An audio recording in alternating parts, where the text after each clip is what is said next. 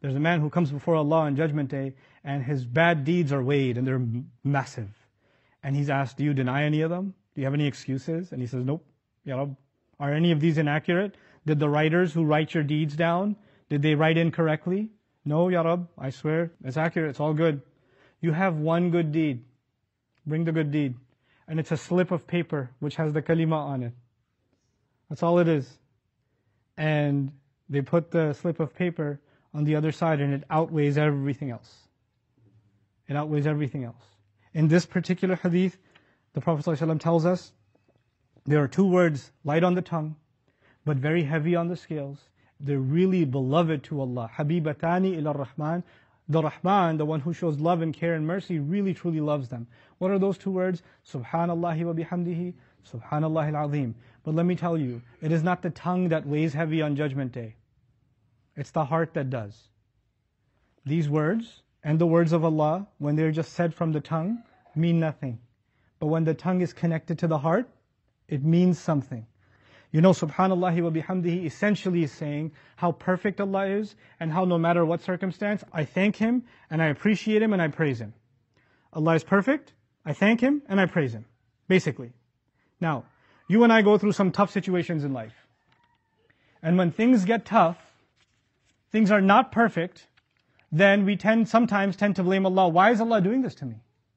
Why did I have to go through this? Why did I have to be put through this pain? This person is much worse than I am, and they get away with everything. And look at me. Why does Allah keep torturing me? Over and over and over again. This doesn't seem fair. When you're questioning Allah's fairness, you're considering Allah less than perfect. You're denying Subhanallah. When you question like that, your mind, your heart is losing sight of the fact that Allah is beyond criticism. That everything He does is perfect. So saying Subhanallah is something else. Feeling Subhanallah is very heavy in the scales. Feeling it under all circumstances is a different matter altogether. وَبِحَمْدِهِ. And no matter what I'm going through, whatever you're going through, that is reason for me to complain and cry and criticize and stress and have anxiety. Despite all of that, the only thing that comes from my heart for Allah is praise and thanks. I am positive towards Allah no matter what negative surrounds me. If you can pull that off, man, that is heavy in the scale.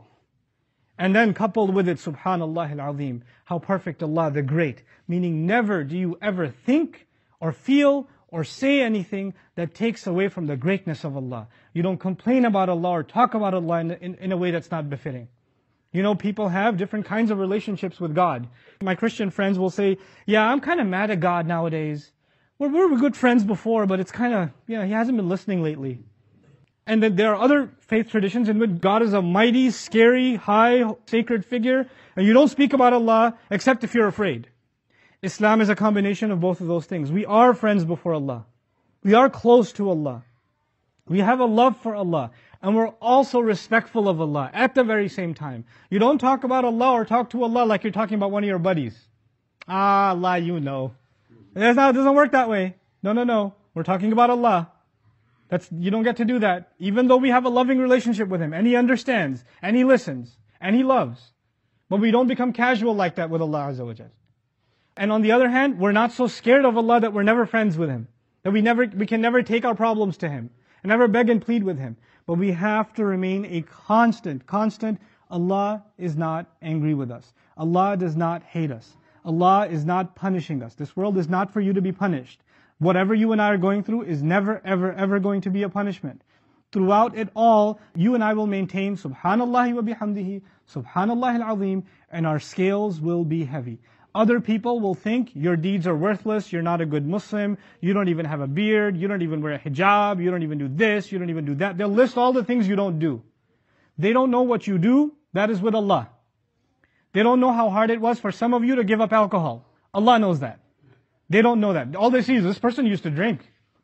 That's all they see. They don't see the sacrifice you made, the pain you went through, the difficulty you carried to get away from that sin. That is between Allah and you.